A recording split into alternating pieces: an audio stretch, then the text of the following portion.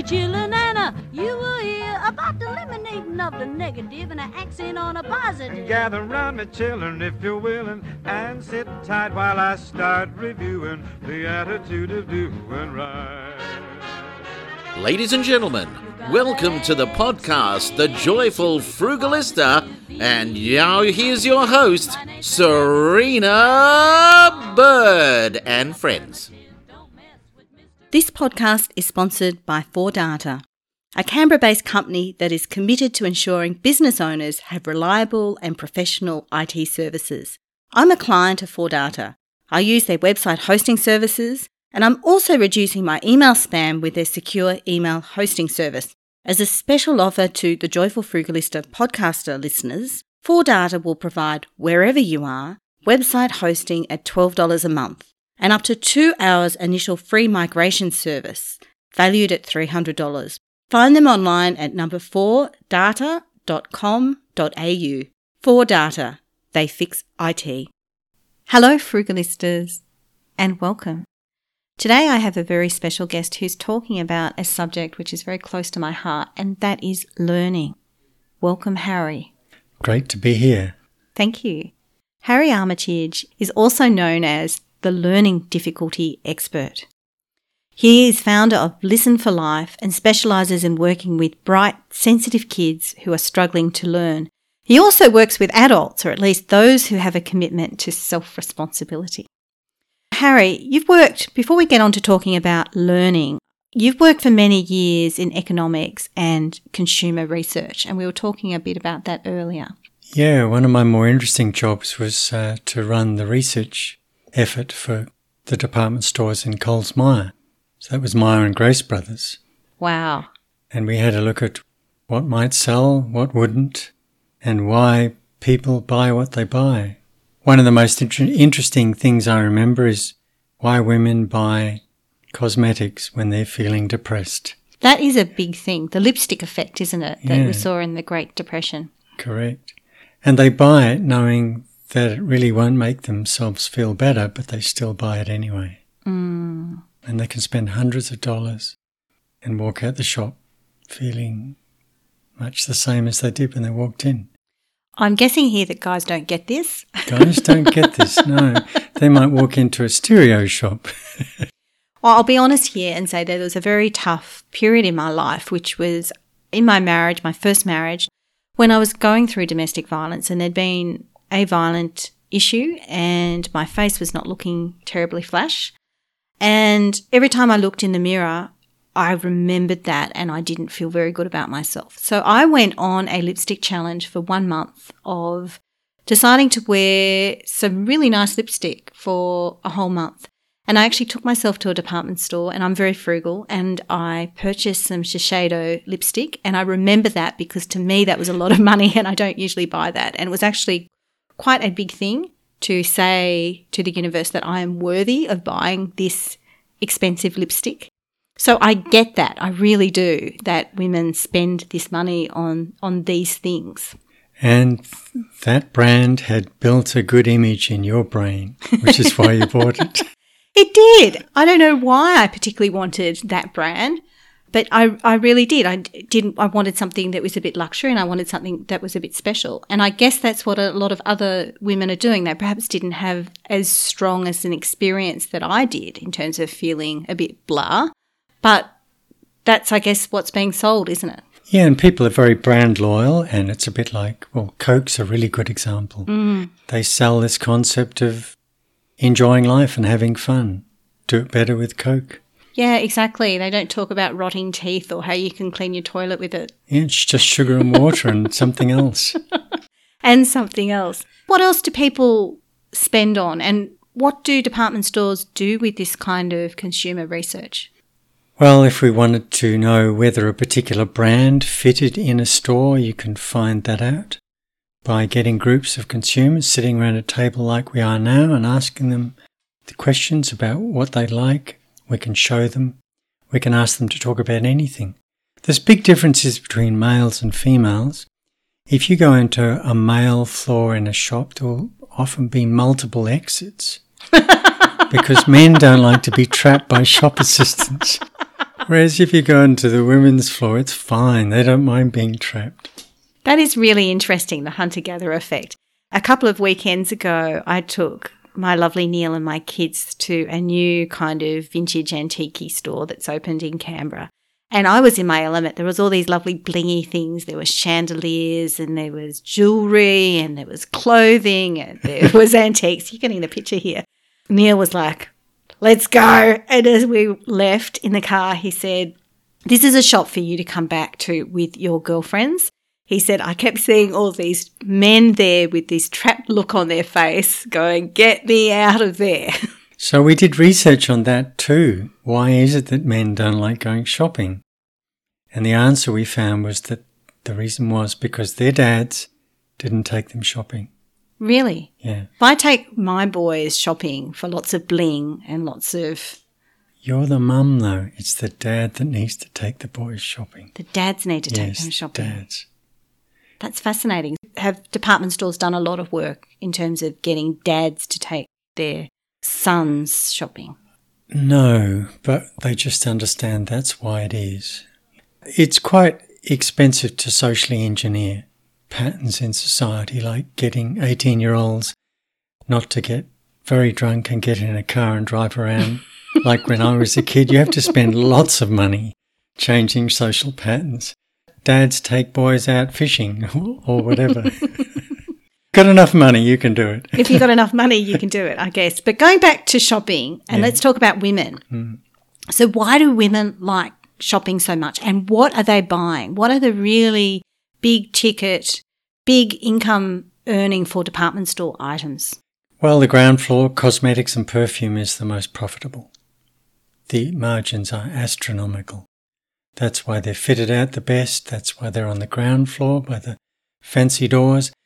And that's why they have the most marble and the best lights and the best shop fittings. This is really interesting. And women shop for that stuff because it makes them feel better in the moment. They get a dopamine reward. They feel better about themselves. Yeah. And it is a nice experience. It's and you're pampered. Pretty. A beautiful girl's going to make you up and pamper you. Not your thing, I know. But, I'm frugal. Yeah. Obviously. But I'm just trying to think. I've got, I think 5, maybe 6 bottles of perfume. Yeah. Being the frugalista, I'm sure you buy good quality perfume that's going to last. Interesting issue. I predominantly use a bottle of perfume I think I bought for $1, maybe $2 at my church garage sale at the moment. And I bought it and I quite liked it. And it's the fragrance that my husband Neil prefers on me. It's a very basic rose fragrance. I have more expensive perfume that I purchased online from the States before I met him. They're both Dior and I like them. He doesn't like them on me. Good rose perfume is expensive to make. You may have got it for $2 where you got it, but it was probably more than that retail. Floral perfumes are very expensive to make. You need kilos and kilos of petals to make a little bottle. And of course, these days a lot of them are synthetics as well. And they're disgusting. They're horrible. You get a headache. And perfumes are not what they were. Yeah, I remember when I was first married, I would get my wife a perfume called Joy, and it would last over a day. Now it doesn't last a full day. So something's changed. I think they've taken out the ambergris, which is what they extract from whales. So it doesn't last. Doesn't last, but there's a reason that they've done that. There's a reason, yeah. Moving now to the present and what you're doing. So you've had a career change. What are you doing now? And how did you get into this type of work? I got really sick, and like anybody who's worked in a field for a long time, I'd been working in economics, and underneath any economic model is a simplified pattern of human behaviour, and underneath that is an assumption. And I got sick of the assumptions.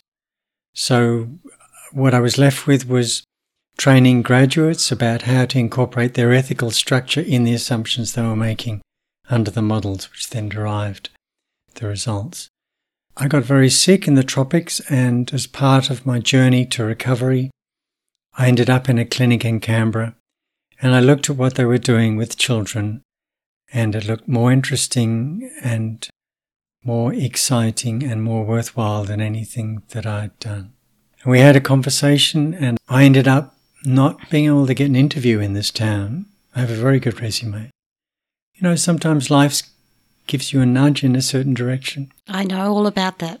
We followed the nudge and decided we'd try and work together. I went over to the States and retrained at 53.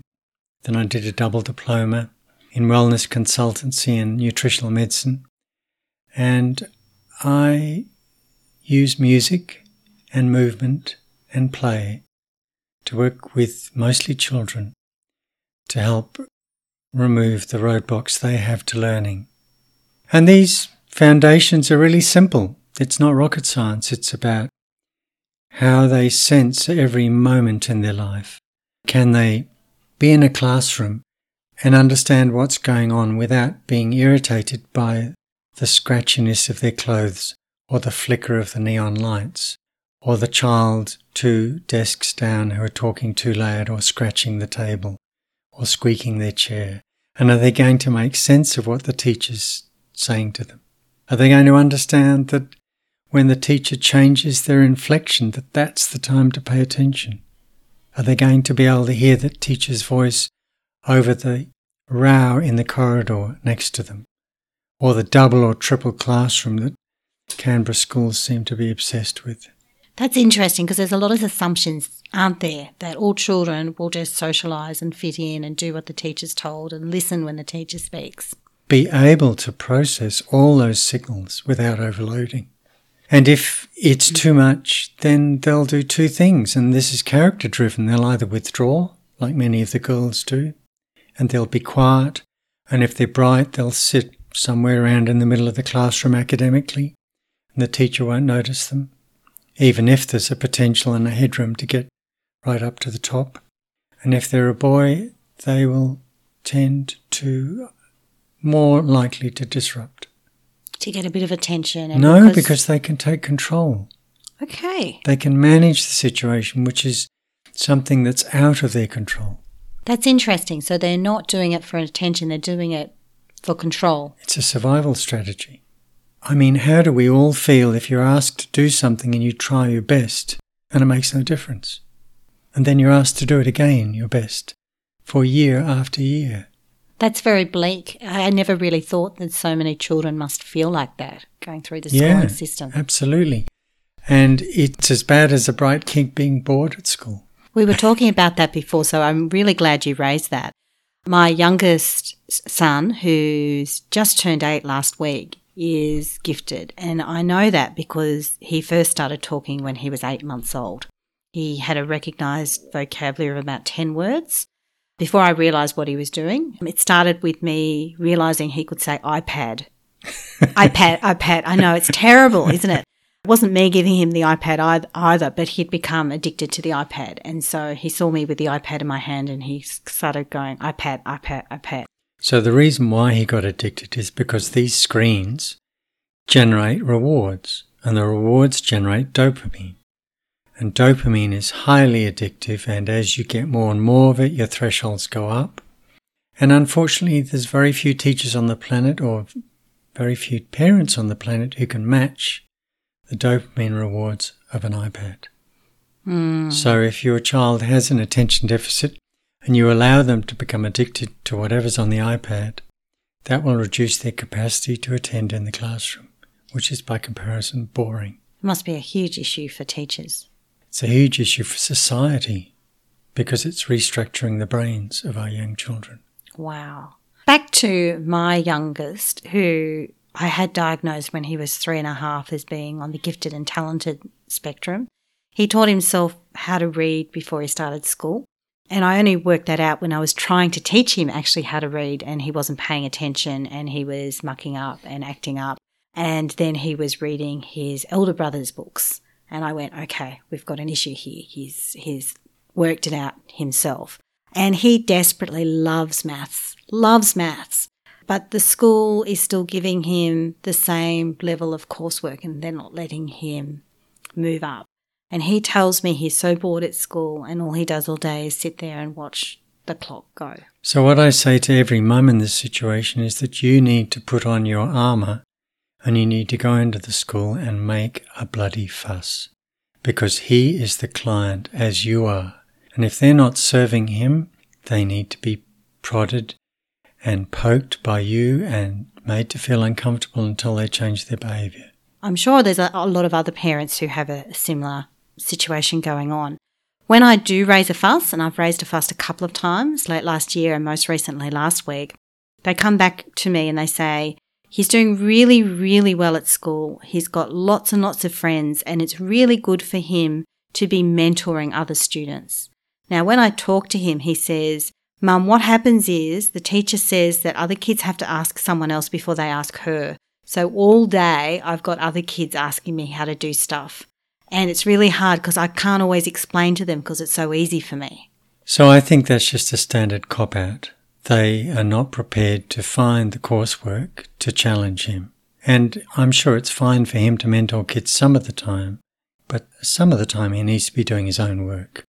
And it needs to be challenging. I think to be bored is like death. Every time I got bored in a career, I would change jobs. It's horrible. It'll turn you off learning. Yeah.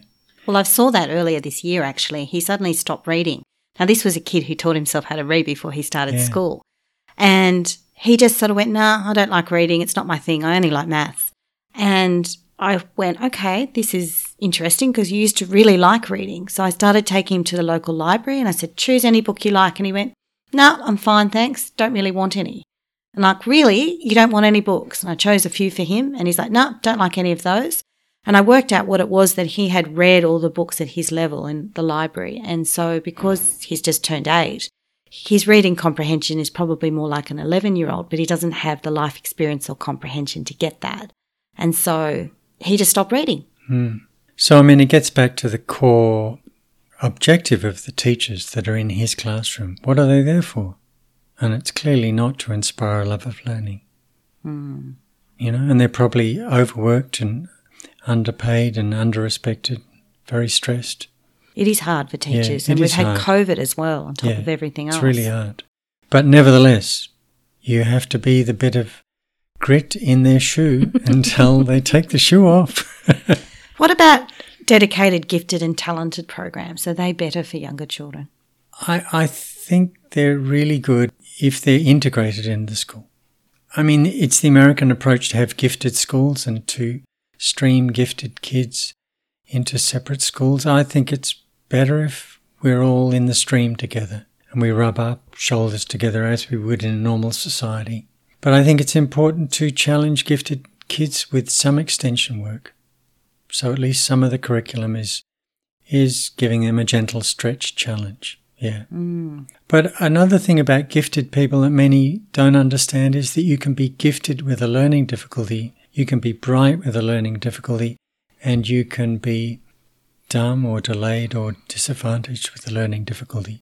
Learning difficulties that are sensory-based don't discriminate according to IQ. Not that IQ measures intelligence, it doesn't. It measures IQ. What's the difference between intelligence and IQ? Well, intelligence is much wider. For instance, we have this concept of emotional intelligence where we're understanding how other people are feeling. You can think of a child who's not good at something. They've got a weakness, but they've got a strategy where they'll employ others who are good at that to do that with them. And if we look at what skills are useful in workplaces, it's about collaboration. It's about working together on teams. And it's about delegation. And understanding what you're good at, what your talent is, and what you're not so good at. It took me many years to realise that I wasn't really very good at doing my own tax, so I can delegate that to somebody else who's really good at that. Or that I don't want to repair my car, so I go to a mechanic and give it to somebody who loves doing that stuff. So we both do spend more of our time at what we're good at, what we enjoy. And that's another thing. A lot of people think that hard work should be really hard.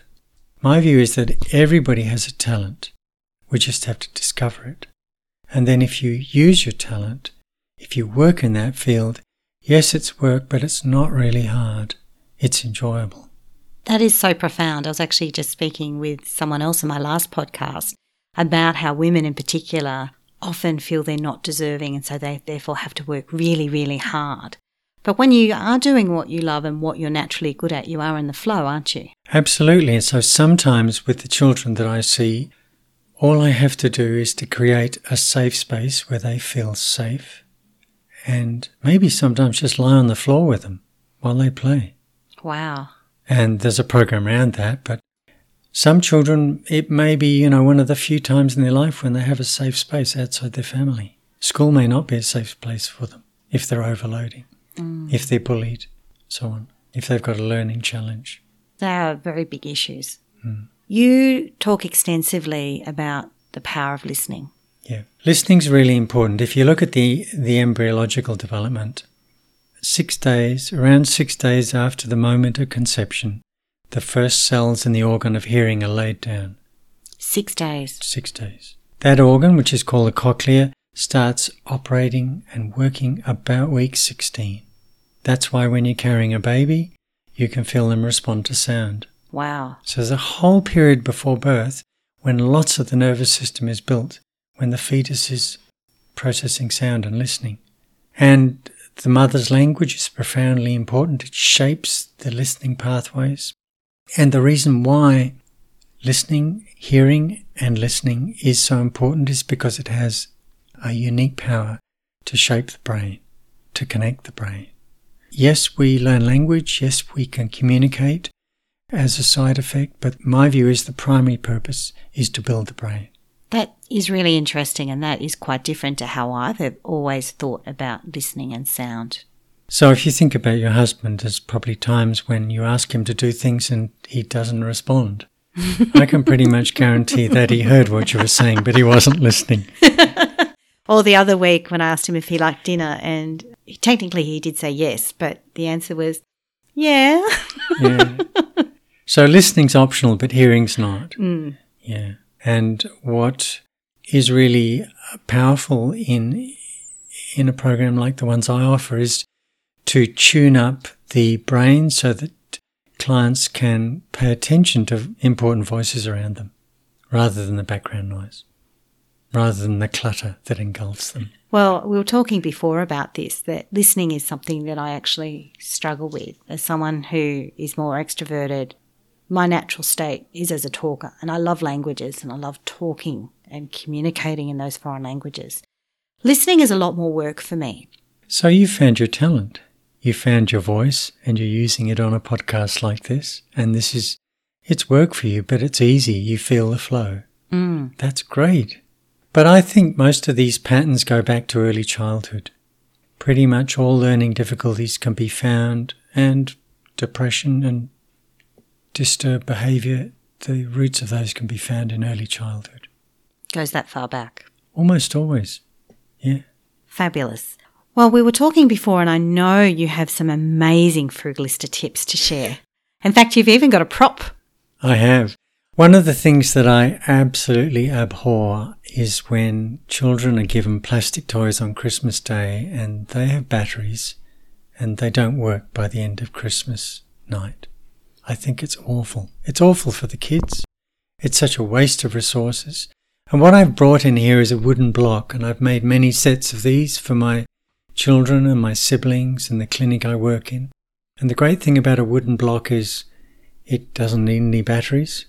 You can throw it across the room, you can sit on it, you can put a chair on it, it's still the same wooden block. Hopefully kids don't throw it at their siblings. No, hopefully not. But I encourage my clients to build a tower with them higher than them. And they don't believe they can do it, but they always can. And then we get a ball and they knock it down. And That's so much fun. I film it on slow-mo on my phone and show them. So my tips are, reward yourself with quality when you buy stuff. So if you have a real need, satisfy that need, but get a product that's going to meet your need. How do you do that? One way, if you're buying online or you're checking it out online, is to have a look at the reviews. Have a look at what other people have said about the product. So I had an example the other day. We're picking up a camper trailer this weekend. I was looking for a hose to fill it.